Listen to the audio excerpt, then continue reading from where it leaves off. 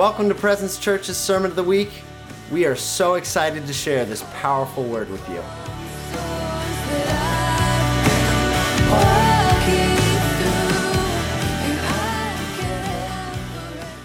Well, the last 2 weeks ago, Jesse started off a message about revival, and so we were going to kind of continue that theme. Last week, raise your hand if you were here last week. Most of you. It was packed last week. We had Chris Kildosher here. It was wild. I just remember after service, handful of people up here just getting touched by Jesus and feeling his presence. But I kind of wanted to jump back in on this theme of revival, but when I was thinking about it, I just couldn't get out of my mind the idea of the Holy Spirit and the baptism of the Holy Spirit and the anointing of God. And I don't know. I just can't shake it. I thought about it for quite a while, and I just can't think of anything else. So, and I feel like it applies to revival, because revival is about dead people coming alive. It's about those in chains being set free. It's about those who are depressed becoming happy. Notice there's a difference between depressed and sad. You know what I'm saying? Like mourning. Mourning is different than depressed. Wow. And the Holy Spirit, the Bible says that his anointing breaks every yoke. First of all, some of you might go, what the heck's an anointing? And some of you might be saying, what's a yoke? His anointing is about being smeared with oil all over you. That would be the term for anointing, and that would be symbolic of the Holy Spirit, right? And a yoke, I know a lot of us aren't farmers, but you put it over an oxen maybe, and they would be pulling a load. But there's yokes that could be upon us that are burdens of things that we're carrying, that we're plowing, and things that actually aren't meant for our lives. Where Jesus says, my yoke is easy and my burden is light. But to get his easy, light yoke and burden, we need a miracle work of the Holy Spirit upon us that crushes and breaks it off of your back. Yay!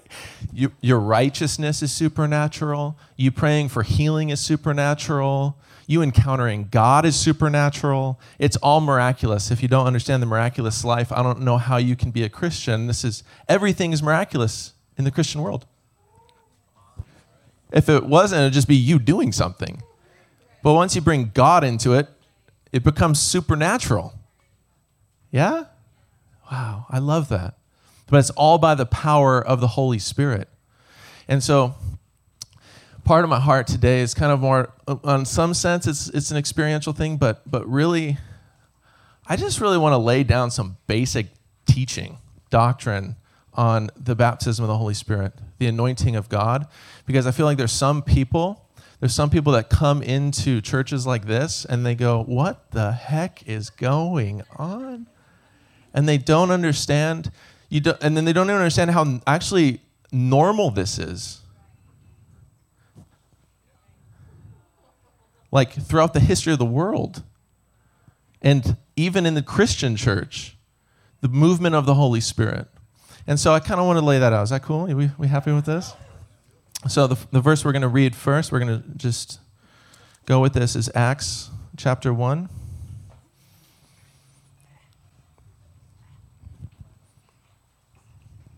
Verse 8. This is Jesus talking.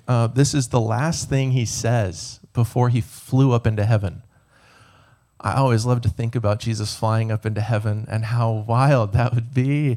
Every time I read it or every time I even talk about it, I have to stop my whole sermon and contemplate it every time. I think I've done it a few times here. I just can't help myself. Jesus flew up into heaven. Isn't that fun? Anyways, he says this to him. This is the last thing he said. It's got to be pretty important, yeah? Like how important? The last thing he says, and the dude flies up into heaven. There we go. Verse 8, but you shall receive power. Say power. When the Holy Spirit has come upon you, and you will be my witnesses to me in Jerusalem, Judea, Samaria, and to the end of the world. He says, you shall receive power when the Holy Spirit comes upon you, and you will be my witnesses, okay? Now let's pause for a second. In the Old Testament, In the Old Testament, this idea, by the way, this idea of the Holy Spirit coming on people is not new, okay? In the Old Testament, the Holy Spirit would come on all kinds of people. The three main types of people you'd get are like prophets, priests, and kings, okay? But you also had randoms. You'd have people like in Exodus, this guy, Holy Ghost comes on him, and he's like a super artist. Actually, of them, and they actually carved supernaturally the angels in the temple. What's up, Tabor? Tabor made it. They carved supernatural. How do you know how to carve an angel? Well, the Holy Ghost came on them. I don't know. They had eyes to see maybe, and they carved these cherubim all throughout the thing, interlaced with palm trees to symbolize this garden, that this temple is this garden. But the Holy Ghost came on them and they did stuff. Some guys ran so fast they could run faster than chariots. Some guys had wisdom. They were able to know things about people. Prophets like Elijah, and then you'd have these kings that wanted to fight them, and he would know what the dude said in his bathroom, basically, right? But the Holy Spirit would come on them, and it would give them power to do something. Does that make sense? Power to do something. And the three main things you get is a priest. So power, they'd be anointed as priests, but they'd have power, holy power to do the work of a priest. A prophet, holy power to do the work of a prophet. A king, to have wisdom, to lead people, to guide people, their families, themselves first, their families, those around them, and for the ones that were actually kings, the nation, right? The Holy Spirit's on them, giving them wisdom. When they want to lean on their own strength, he's saying, don't do that. Checking their spirit. Okay? Well, Jesus, the Bible says that he would pour out his Spirit in the last days. Upon your sons and your daughters they shall prophesy. Your old men shall dream dreams, your young men shall see visions, even upon your servants and your maidservants I will pour out my Spirit. Indiscriminate, it doesn't matter. It is for every single person in the body of Christ. Okay? Now, what power do we get? What anointing, the word is anointing when it goes on you. They used to take a flask of oil and then they would pour it. Well, not all of them, but some of them. They'd take oil and they'd pour it all over someone, just let it drench on top of them. It's like, I hope you really see the image of how much of this goodness you got on you, how much of this power and the presence of God that he's on you to do something. That this is a marker. It's a marker for the people around you, and it's a marker for angels to know that when you say something in this realm, there's authority and power behind you and things move. Isn't that crazy? There's this guy named Jesus. He's the Savior of the world, the Messiah, the Son of God, the eternal Son of God, through whom all things were made, and without him nothing was made that was made. God Almighty, the Word of God, became flesh and dwelt among us, and we beheld his glory. Come on. The King of glory became a man. And this son got a special anointing. It was the anointing of the Son of God. The priest, the prophet, the king, and all the in-between. Are you following? Came on him. Actually, he was 30 years old when it came on him. I don't know if you guys know this. This is a really interesting thought. I want you to think about this for a second. Did you know Jesus was born of the Spirit? The Holy Spirit overshadowed Mary. Mary was a virgin. I don't know if you know that, but Mary was a virgin. And Jesus was conceived supernaturally. Why? Because it was of the Spirit. He's the firstborn of all creation, the firstborn of the Spirit. Jesus was born of the Spirit. And yet when the dude was 30, I hope calling the Lord and Savior Jesus Christ dude is okay for you. When he was 30, I don't know.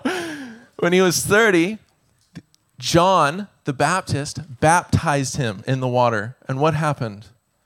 The Holy Spirit descended on him like a dove and came upon him. And the Bible says that he began ministry after this. In fact, he goes out, he gets tempted, he comes back in the power of the Holy Spirit. And we see him doing miracles. We see him preaching the gospel about himself. The kingdom and what's available to people, telling them that he was going to die and in 3 days rise again, which was just going over their heads at that moment. Yet the Holy Spirit was on him and he's doing a powerful work to do something. And it was to be a witness about himself, right? But as Christians, we get an anointing. And the Bible says the anointing that we get is the anointing of Christ. Christ, by the way, means anointed one. But we get the anointing of the Son of God himself coming upon us to give us power. Power to do what? To be a witness. Christianity is not just about pew sitting, right? That's my most gentle way of saying that. It's not just about sitting in a church and listening to somebody talk to you. There is an active work in Christianity. The ministry was meant for everybody. In fact, preachers, teachers, leaders, apostles, prophets, whatever you want to call them, were meant for the equipping of the saints so that we all could do the work of ministry out there with our neighbors, with our loved ones, with the deans of our schools, with whoever. It doesn't matter. It's indiscriminate. With our children, with our spouses, that we would be filled with the Holy Ghost, empowered by him, and awakened in every moment to be seeing differently than the world sees things. Okay, so in our world, in an evangelical world, you basically get saved. I mean, this is really basic, okay? You get saved, you get your golden ticket, and you're good to go. You know, Willy Wonka's factory is going to be there for you in the end. And you get to eat your chocolate then, by the way. You don't get it yet, but you get it when you get into the factory. And it'll happen. You guys follow with me? Anybody else? Okay. In the church, right here in the book of Acts, we'll start there. In the book of Acts, the Holy Spirit comes on them. They all start speaking in tongues. All the apostles, disciples. We had the women with them, Mary, all of them. Holy Ghost comes on them. By the way, they already had the Holy Spirit. Because Jesus was born of the Spirit. Jesus had the Holy Spirit come on him, yeah? Okay, the same with these people in Acts chapter 2. Do you know that in John 20:22, the Bible says Jesus breathed on them and said, receive the Holy Spirit. Why did he breathe on them? Because he's the creator of the universe. And just like he breathed on Adam, he breathes on them and he says, come to life. It's a new birth.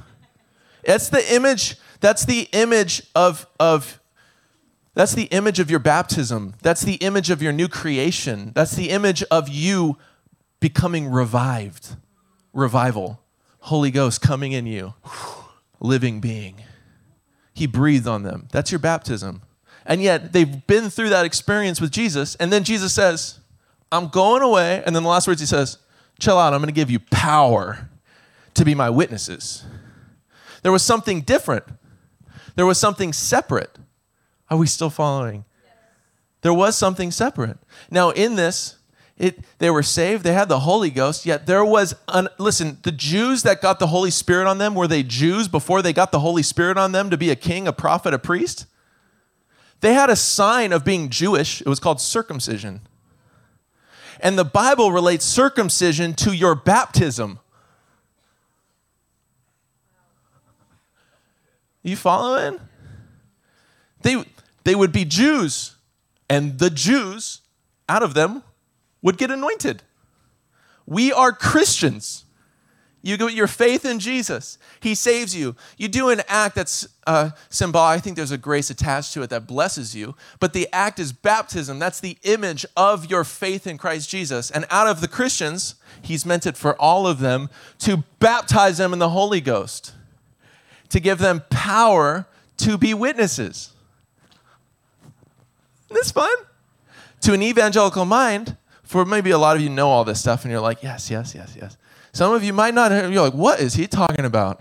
Because to a common American evangelical mind, I'm talking common evangelical American mind, it's like, what the heck are you talking about? Let me give you more evidence. In the Bible, the Holy Spirit comes on them. They go out and they start preaching the gospel. People get saved, and they would do two things. Two things would happen. They'd baptize them in water, and then they would lay hands on them. And the Holy Spirit would come upon them, and most of the time they'd speak in tongues. One time we don't really know what they were doing, but they were doing something. Maybe they were prophesying, maybe they were speaking in tongues. It doesn't matter.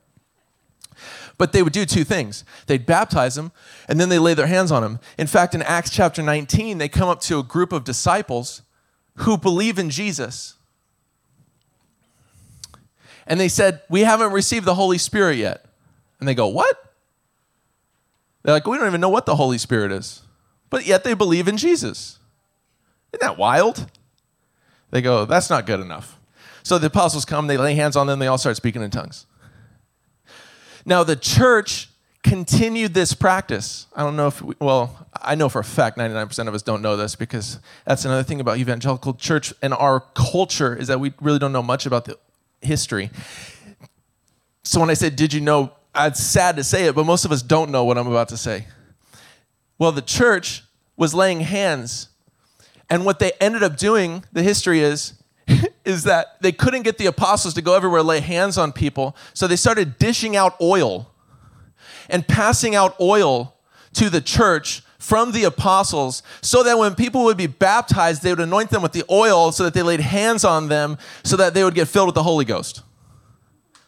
And then, if you read a bunch of early church fathers for 400 years, they're all saying the same thing. And then the Orthodox Church still practices it from day one till now. Did you know that? When they get baptized in the Orthodox Church, they go in the water, they come up, and then they also take the anointing, they put that, and they call it a personal Pentecost for every believer. Then they anoint them. It's called chrismation, which means anointing, and then they seal them with the Holy Ghost. In the Catholic Church, they do the same thing. They still call it chrismation, which is funny because it's a Greek word, but they're Latin. But yet they still call it that because it goes all the way back to the first days, and the anointing oil. And you know what they do, though? Everybody gets baptized, and they do infant baptism, which is it's more common than you probably think. But in evangelical world, in our world, infant baptism can be like, what's that? But I'm not going to talk about that right now. Anyways, they get baptized. It's like being circumcised, like they're Christian in their mind. Just like a Jew baby that would be circumcised is a Jew. Are you following? Take off your theology hats for a second. Whether or not you agree with infant baptism, we'll go back to that. Anyways. But they're Christians, and then what they would do is, when they get a little older, they'd do a thing called confirmation. On the confirmation, they would learn a bunch of stuff about the gospel, and then at the end of it, you know what they do? They do the anointing, and they anoint them, and they'd seal them with the Holy Ghost. It's the symbol of a personal Pentecost, a baptism of the Holy Ghost. The difference between both of them is the Orthodox do it at baptism, and the Catholics let you go through a confirmation first to learn a few things, and then they send you out as witnesses, Isn't that interesting? The Lutherans and the Anglicans kept doing it too, except they were kind of like, well, they kind of started to divide a bit, So then they're like, well, you can if you want to. And then the evangelical church just left it all alone. And then there's a thing, called revival. And in the early 1900s, you had a big one. Now, it was even before the 1900s, but whatever. In the 1900s, you have a revival. And it's actually, I want to focus on one. There's actually quite a few. You had the Welsh revival, different revivals. But the one, did you know that there was one local? We had a Azusa Street revival. And out of that, you had the Assemblies of God and a lot of the Pentecostal movement. And then following that, you had a charismatic renewal that spread through a bunch of the denominations because the practices that they were doing have meaning. And they actually started to believe the practices they were already doing. And then you got Catholics speaking in tongues, Orthodox speaking in tongues, Lutherans speaking in tongues, Anglicans speaking in tongues, all kinds of stuff's going on. Are we following? By the way, none of this is new. There's people who went to preach to this is OG French language, but they would go and they preach to people who don't know Jesus, barbarian kind of people. They'd speak in tongues and the whole nation would get saved. That's part of the history of the church. How wild is that? We should see more of that. Why not? Anyways, it got revived in the church.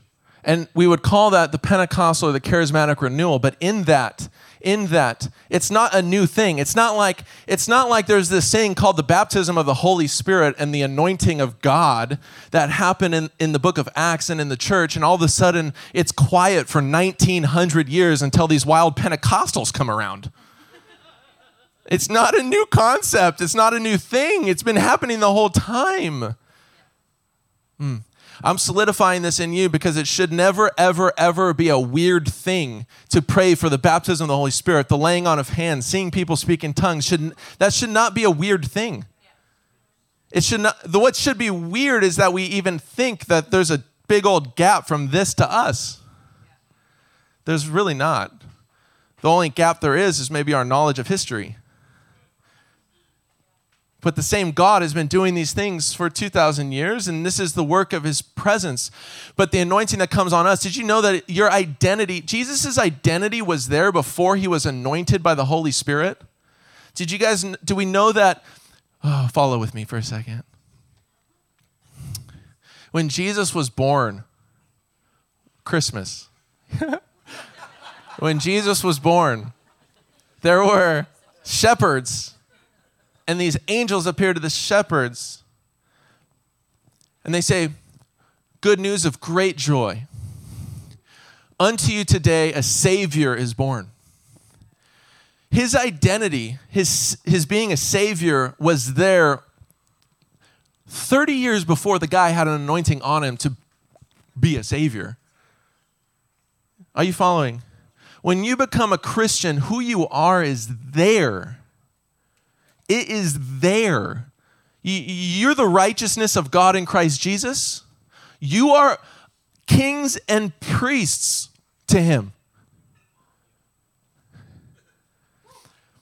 But Jesus, just because he was the Savior of the world, he still received the Holy Ghost to come upon him, to do ministry. And we actually need to do the same thing.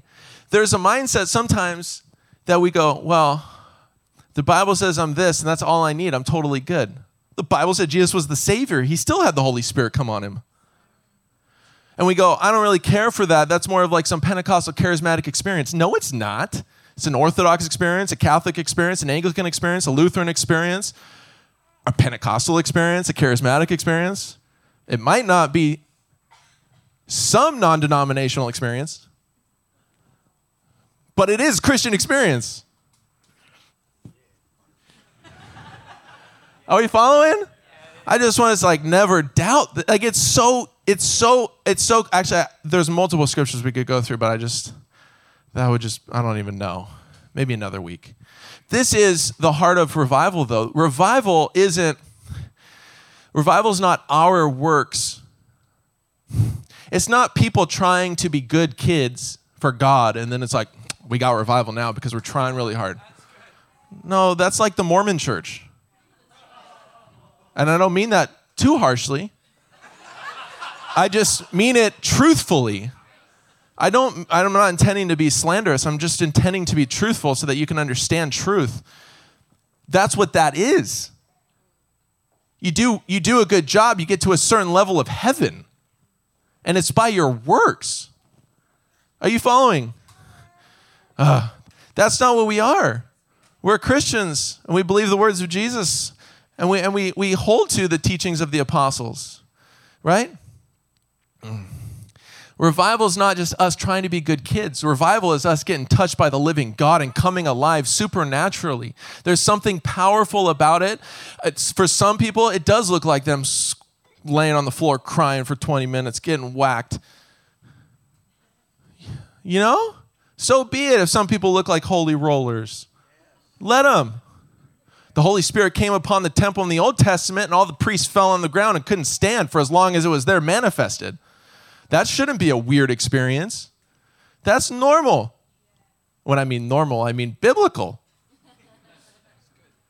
It's not biblical. Just because you have a certain experience that says, I'm not used to it, doesn't mean it's not biblical. It just means you're not used to it. And that's okay. That's okay. There's actually a lot of wild things. I mean, the sun stood still for like half a day. That's kind of weird. But I mean, the world turned backwards almost for a few hours too one time. Wait, that's crazy, right? But anyways, God could do some wild stuff, but he wants to do wild stuff around us. I'm wanting to bring a little bit of theological understanding to concepts that we were hearing, especially last week. I think there was things about receiving the Holy Spirit. and these concepts were being thrown around, but I think that there's a place of grounding. That is ultimately revival. When you have people getting touched by the Holy Spirit, that's a form of revival. When we're going, man, I'm going through this thing, and Lord, where are you at? And all of a sudden he touches you, like, oh, you're right there. That's revival. You know? Oil of joy for mourning. He changes your clothes. Some of you feel like you've been wearing dark stuff. He's put on a robe of righteousness around you. You couldn't be glowing more white than you are in your faith in Jesus. The problem is we don't believe it, so we don't really, it's almost like living double-minded lives. There is a reality, and the reality is better than you think because his blood is stronger than you think, and it's better than anything you've ever done. You understand? But when you start to believe something and believe what he has for you, and you understand he actually wants to move in power through me. He wants to move in power through you. Now, that might look unique. It might look for some of you like in your businesses or in your workplaces, or some of you might be preachers and might be preaching. Some wild ones in here just love to go preaching on the streets and having fun. Let's go. But no matter what context we're in, the Holy Spirit wants to be invited in, and he wants to be a part of the work of the ministry to bring revival, to bring life to dead things. It's not just about speaking in tongues. It's about knowing him, having eternal life, encountering the living God, where it's not just theory and it's not just nice Bible doctrine. Yeah, where he's walking around in your midst and you're like, OMG, literally, hello. And he's saying, hello.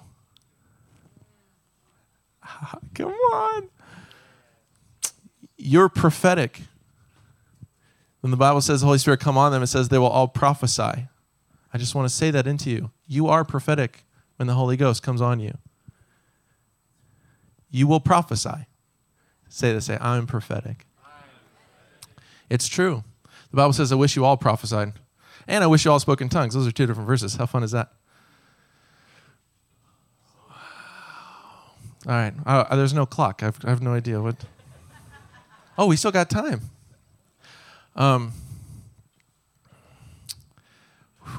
Let's do a little more experience here, guys. There's one more thing I wanted to talk about. Something that was said, and then I heard someone ask me a question too, and I felt like, wow, that's really simple and something we definitely should share. How do you know if you're saved? Has nothing to do with baptism of the Holy Ghost, but you definitely should know this. How do you know you're saved? Like, it should be so simple. It's not like you're confessing Jesus and then going, I don't know if I'm actually saved or not. Listen, guys, if you confess with your mouth and believe in your heart that Jesus is Lord, you'll be saved. Okay. Can we just make it real simple? Confess with your mouth and believe in your heart. Now, if you believe in your heart, it ain't some false thing of like, I believe in God, but, he gives me all this grace. Like, oh, heck yeah, I'm going to go to town doing wickedness because he's just going to forgive me in the end. You know, the Bible says that those who use the grace of God as a license for immorality are godless people. Okay, so we're not that. But if we confess with our mouth and believe in our heart, we realize that we're people of love. How do you know that Christ abides in you? This is 1 John. How do you know he abides in you? You love one another. So there's a confession, there's a belief, but then it gets worked out in growing in love. You might not always love everybody at all the right moments, but I'll tell you what, you got the Holy Ghost, he's going to be teaching you, you're going to get convicted, be like, all right, I should have been. Probably shouldn't have responded that way. I'm sorry, I'm a little grumpy. I didn't sleep that much last night, and I haven't eaten for 5 days. I'm sorry. Some people said 5 minutes. There's varying degrees of this love. But how do you know you're saved? You're confessing Jesus, and you love him very much. Yes? Yes. The clock. Let's go, Jake. Woo! Helping a man out. Can I get, who's on the keys today? Can I get Laura? Oh, nope, somebody else that plays the keys that's anointed. Holy Ghost, please, come. Tiff, please. Tiff.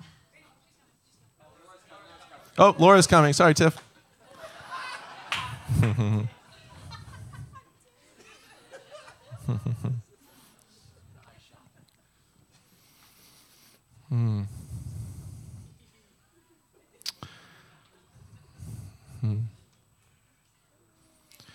You know, there was an interesting quote that was last week, and it was, you know, if you're still like bound to sin, you probably need the Holy Ghost. You know, if you're struggling, it's the anointing breaks every yoke. The anointing, the Holy Spirit upon you, the baptism of the Holy Spirit, the anointing of Jesus on you, that power to be His witness. This anointing breaks every yoke. Every yoke. No matter what you're going through, the presence of God is right here. He wants to crush every single yoke. If you had any, you might be living in light and easy yoke and burden, but we're not always preaching for ourselves. And there's all kinds of people that come in here. Some have never heard people speak in tongues, and they're in here. Some have never experienced a healing. I bet if you raise your hands, there'll be a handful you've never seen a miracle. A lot of you probably have. Yeah? But it's real, and it's an invitation ultimately not to do stuff for Jesus, but to walk with Him. One of my favorite quotes that was from Jesus, but in David's dream. Not in the Bible. But in David's dream, David was fishing with Jesus at this lake, and then he's thinking about they're fishing, and then Jesus says to him, David, it's not about how many fish you catch. It's about how you spend your time fishing. You know what I'm saying? That's Christianity. It's not about how many fish you catch, and I think that's so deep, but about how you spend your time fishing. Of course, God cares about the fish. Of course, God wants to bring people in. But what He's bringing them into is something He wants you as a fisherman to be engaging in, which is communion with Him. So He wants you to bring fish in so they got communion with Him while you're not having communion with Him and just focus on fishing. You know what I'm saying? So I just want this to be maybe a moment of like, Jesus, I want your power on me. By the way, I don't know if you know this. The Holy Spirit came on them in Acts 2, but in Acts 4, He came on them again. He filled them again. 2 chapters later, it didn't take much time. And they're crying out, and God fills them again. Yes, there's an initial baptism in the Holy Ghost. Yes, there's this place where He anoints you for your life, and you know, God, you're on me. But there's a place of you saying, Lord, would you fill me fresh? Him filling you does not mean He wasn't there and He's not fully present with you. Him filling you is a biblical concept that goes all the way back to the Old Testament, and it means overflowing from the full capacity that He's in you. Him filling you means you're prophesying to people. Him filling you means you're running faster than a chariot. Him filling you means you're doing crazy artist work. Him filling you looks like an overflow, but He's with you. Yes? So when we're saying, fill me again, yes, you've got Him. Yes, you're saved. Yes, you've got a new identity. But God has something for each of us to do all the time. The more important thing is being with Him through that. But we still have things to do. But to get that done, we've got to come alive with Him. We've got to literally recognize His presence with us, that He's so real, and it's not just some rational thinking. You know? Wow. Put your hand on your heart. Father, we thank You right now that we are vessels of revival. We are vessels that are alive. Lord, You've made these dead bones come to life. You've put in each person in here, I don't care what you felt like, your dead bones have come together, tendons, ligaments, flesh wrapped around it. He breathed in you and said, come to life. You are alive. No matter what feelings or whatever thing's going on, you're as alive as you could ever possibly be, because it's not about your experience, it's about the reality of God in you, the hope of glory. Yes? You are the righteousness of God in Christ Jesus. You are His priest. There is no more OG temple. You are the temple of God. And your ministry is first and foremost to Him, at His throne, to His feet, to to his face, offering praise. We sang this morning, your eyes are like flames of fire, your hair is white as wool, your tongue is like a sword. You know, you're the body of Christ. That hair symbolizes you, made white as snow. The Bible says that gray hairs are the crown of a man. Do you know that you are the crown of God's glory upon him for making you white as snow? The Bible says he makes his ministers flames of fire. Do you know that you're the apple of his eye, that you're within him and he's made you a flame of fire? Oh my gosh. You are the minister of his word. His word is sharper than a two-edged sword. You are the person he speaks. And when he speaks through you, you are the sword of God that goes into the world and defeats the devil. Come on. That's who you are. Okay?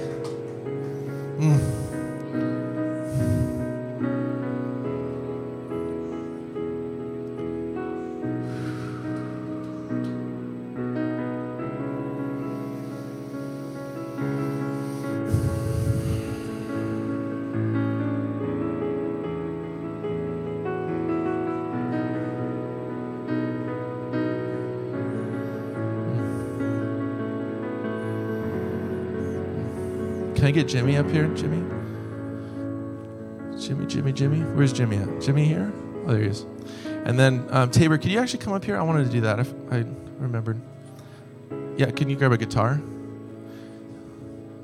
Yeah, thanks, buddy. So Tabor, I kind of wanted to pray over him, but I want it to be extended to anybody going through this. We don't, obviously in this church, if you've been around here, which most of you, I see all your faces, you've been around here for a long time, we don't really go the political route. We're just talking the gospel, yeah? But some people are literally having issues with their jobs because of vaccine stuff and different things. Tabor's an actor, and then he's having issues with this whole thing, and it's actually sad in my opinion. But I've signed multiple religious exemptions, and people have different reasons. So our churches, there's people that are vaccinated and people that are not, okay? That's okay. Yeah, it's okay. All right? We're one family. Being Christian is what's important, you know? But there's people going through real things. I'm not going to go into the details of maybe why Tabor's in his place, but there's an aspect of people going through stuff. Yeah? And I want us to pray over him, but also if you're going through certain things, I know there's nurses, man, I signed Chris's thing. There's nurses in the house that are going through this. There's different people going through this, but I want to pray for supernatural just grace over all of them. No matter what it looks like, that God walks them, fills them, gives them everything that they need. It supplies every need that they need, gives them the jobs that they need, everything. It's a real thing. These are real people. They're really going through stuff. Okay? Can we pray for that together? Irregardless of your political stances, it really doesn't matter. Mine doesn't matter right now. Kick it out the window. All that matters is we're Christians and we're together and we have people in our family that are literally having a hard time. That's not cool. Yeah? Okay, stretch your hands to Tabor. I love Tabor, bro. You're so awesome, buddy.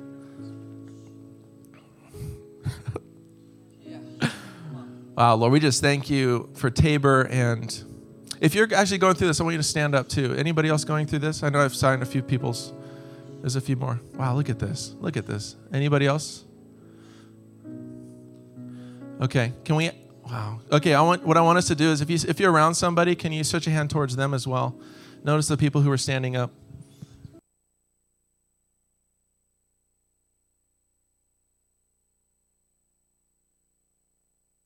A little bit of declaration. I want you to pray for them, and I'm just going to declare a few things. So, Father, I thank you that no political agenda will stop them from being provided for from your loving hand. There is no choices of the government that is going to limit the bread that you give to your children. Lord, we're the head and not the tail, no matter what's going on in the world. Lord, I thank you that you give bread to eat and seed for sowing to every single one of us. And if there's fears of what we're going to do in life, we kick those fears out right now in Jesus' name. Any fears or intimidation and feeling like I'm going to lose my job for anything, I rebuke that in Jesus' name. Father, I pray you'd kick it out the window. I pray for crazy faith. I pray for crazy hope. I pray, God, that they feel alive in you, that they know that you've got their back. I thank you that you're going before them. You have plans to prosper them and not to harm them. God, I thank you that you are their dad, and your plans and your wills for them are going to come to pass, and nobody can ever stop that. And even if there was any feeling of delay, Lord, we know that you're faithful, We know that you're faithful. So I pray that over them right now. I pray you'd release jobs. I pray you'd release increase. In the midst of a famine, I thank you that you send birds supernaturally to feed them. Lord, I thank you for increase in the midst of a wildness and their own personal wildness in their decisions. And we pray grace over them right now. And we tell them we love them and we honor them in their own decisions. We say we love you and you're not separate. And we bless you in Jesus' name. And all of you have different reasons. And we bless you right now in the name of Jesus. Yes? Wow. Amen. Amen. Let's, Jimmy's just going to lead us in a few songs. You want to do something? Yes. Can I get the prayer team up here as well? And then what I want to do too is I was thinking about we also have Roger Gaskin in the house. How amazing is this? I want to have maybe Jesse, maybe Penny, Melissa, what are the leaders? If you're on staff at all, I want you to come up here. I don't know, I'm assuming most of you have the Holy Ghost and you got baptized in the Holy Spirit. But if there's one of you, it's worth it. If anybody feels like I never had that, no one ever laid hands on me and prayed that for me, just come up here and let us just pray over you and lay hands on you, yeah? And if you just want prayer and you want to get whacked, just come up here. Okay? Amen. I'm done. Is all I want and I could ever need. It calmed the storms that raged on the inside of me. Hope you enjoyed this week's Sunday sermon. We pray you experience all God has for your life.